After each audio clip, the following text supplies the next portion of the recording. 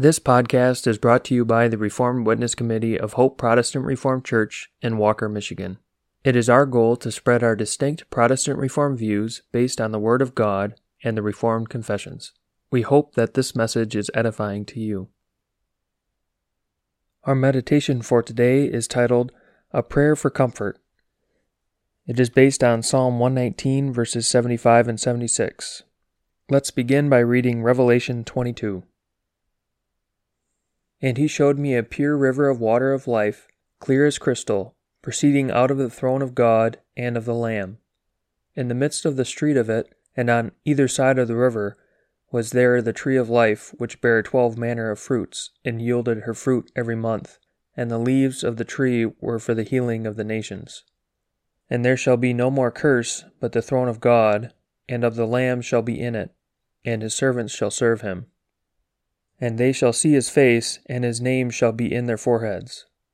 And there shall be no night there, and they need no candle, neither light of the sun, for the Lord God giveth them light, and they shall reign for ever and ever.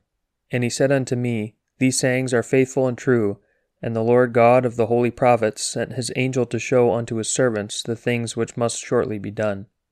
Behold, I come quickly.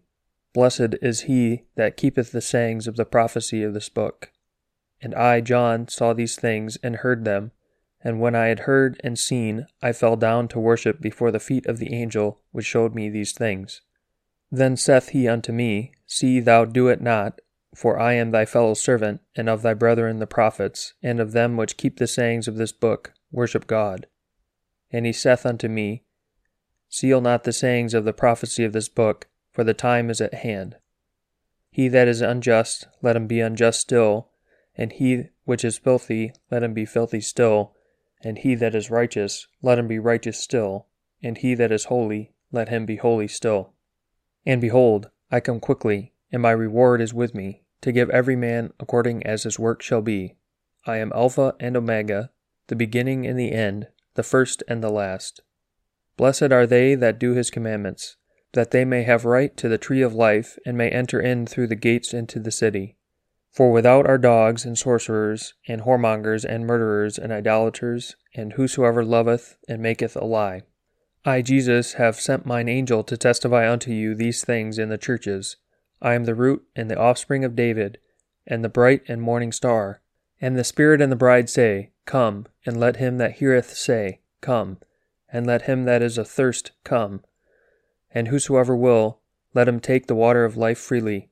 For I testify unto every man that heareth the words of the prophecy of this book, if any man shall add unto these things, God shall add unto him the plagues that are written in this book. And if any man shall take away from the words of the book of this prophecy, God shall take away his part out of the book of life, and out of the holy city, and from the things which are written in this book. He which testifieth these things saith, Surely I come quickly. Amen. Even so, come, Lord Jesus. The grace of our Lord Jesus Christ be with you all. Amen. That concludes the scripture reading. Our meditation is a prayer for comfort. The 10th section of Psalm 119 is full of prayers. In verse 73, the psalmist prayed that God would give him understanding. Then follows in this section of the psalm 5 petitions that God would let this and that happen. In verses 75 and 76 he prays, I know, O Lord, that thy judgments are right, and that thou in faithfulness hath afflicted me. Let, I pray thee, thy merciful kindness be for my comfort, according to thy word, according to thy servant. Here he prays for comfort in the midst of his afflictions. Because God hath given him understanding, he judged God's judgment to be right. He had sinned and deserved those afflictions.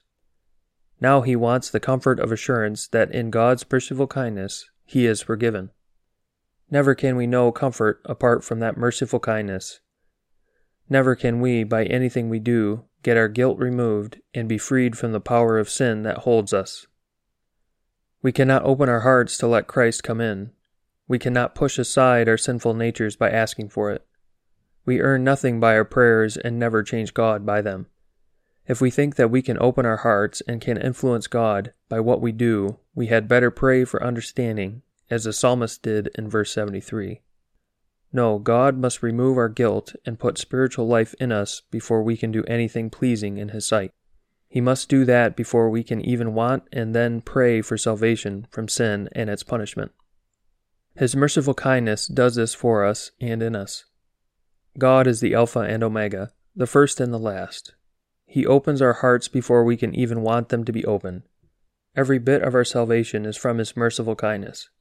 For it was in that kindness that He sent His own Son into our flesh to suffer our punishment, so that He could earn for us the right to be delivered from the power of sin in which Satan holds us. In that truth we can find comfort.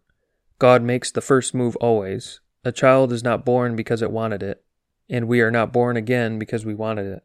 God's merciful kindness saves us.